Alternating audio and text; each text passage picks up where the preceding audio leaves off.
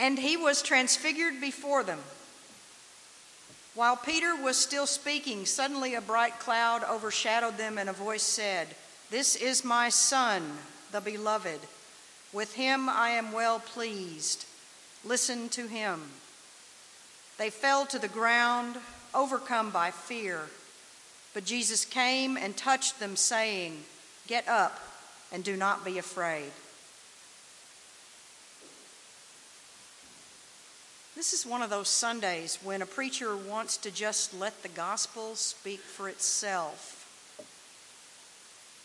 The Transfiguration is one of those mysterious occurrences that really defies explanation. And so a wise preacher won't even try. However,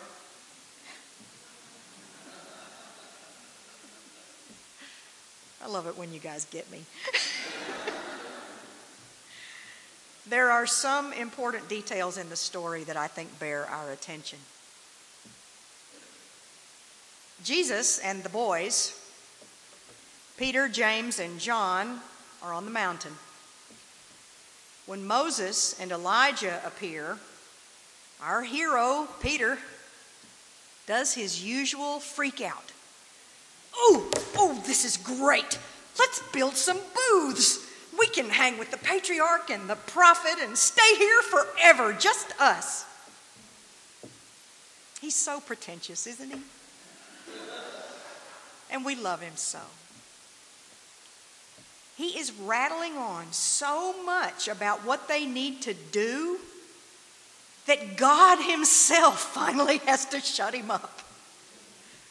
While Peter is still speaking, God says, "This is my Son, with whom I am well pleased. Listen to him." Shut up, Peter. And at this moment, Jesus is revealed as his most holy, most divine self.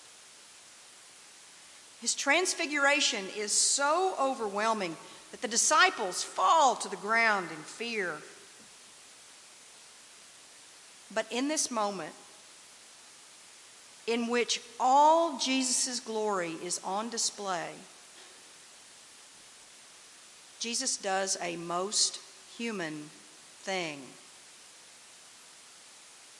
He goes to the men, prostrate on the ground, and he touches them physically, assuring them not to be afraid. In nearly every encounter in the Bible with an angel of the Lord or God himself or Jesus, humankind has been comforted with those words, "Do not be afraid." When I was teaching, many times kids would get upset over something. It might be something that happened at home. It might be something that happened during the school day. On some occasions, a child would act wildly, crying, lashing out, frantic.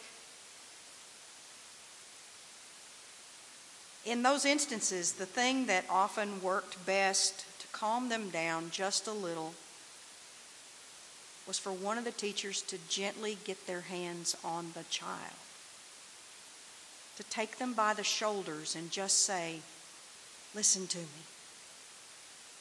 Or get the child's face in their hands and say, "It's all right. Don't be afraid. I'm here with you."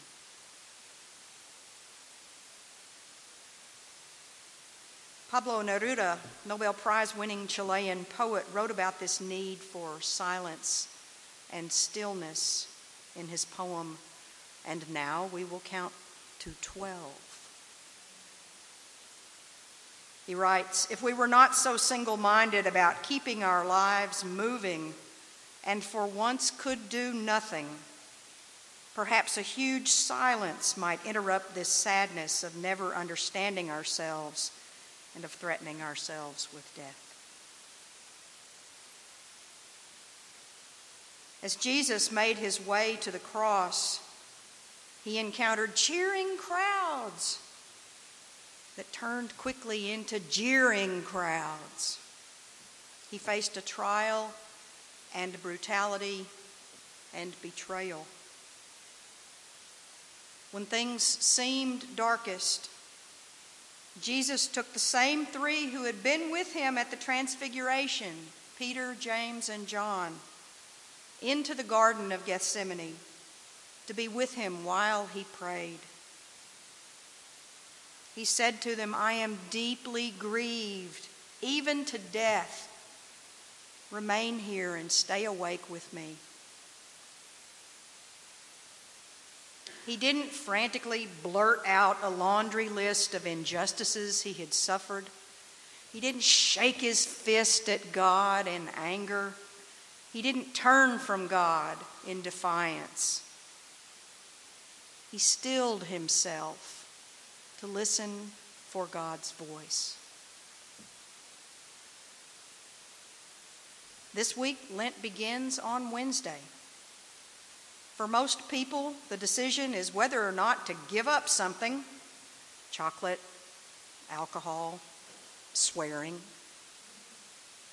or to take something on, a new prayer discipline, maybe volunteering or eating healthy. And we work ourselves up trying desperately to do Lent right. And invariably, these promises often end up like New Year's resolutions: lost, forgotten, given up. And then we make ourselves feel bad for failing to keep our promise. So I'm going to make Lent easy for you this year. I encourage you to take on listening as a Lenten discipline.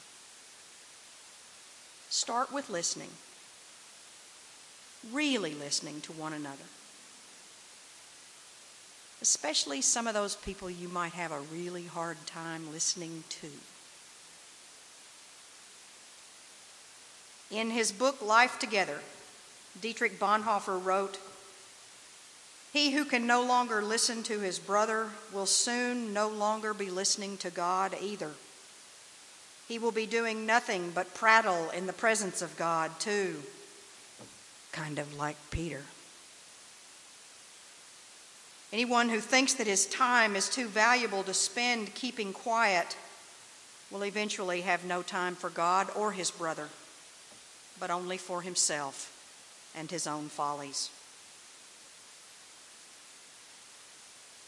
As we move into Lent, let us be intentional about stilling ourselves and listening for God's voice.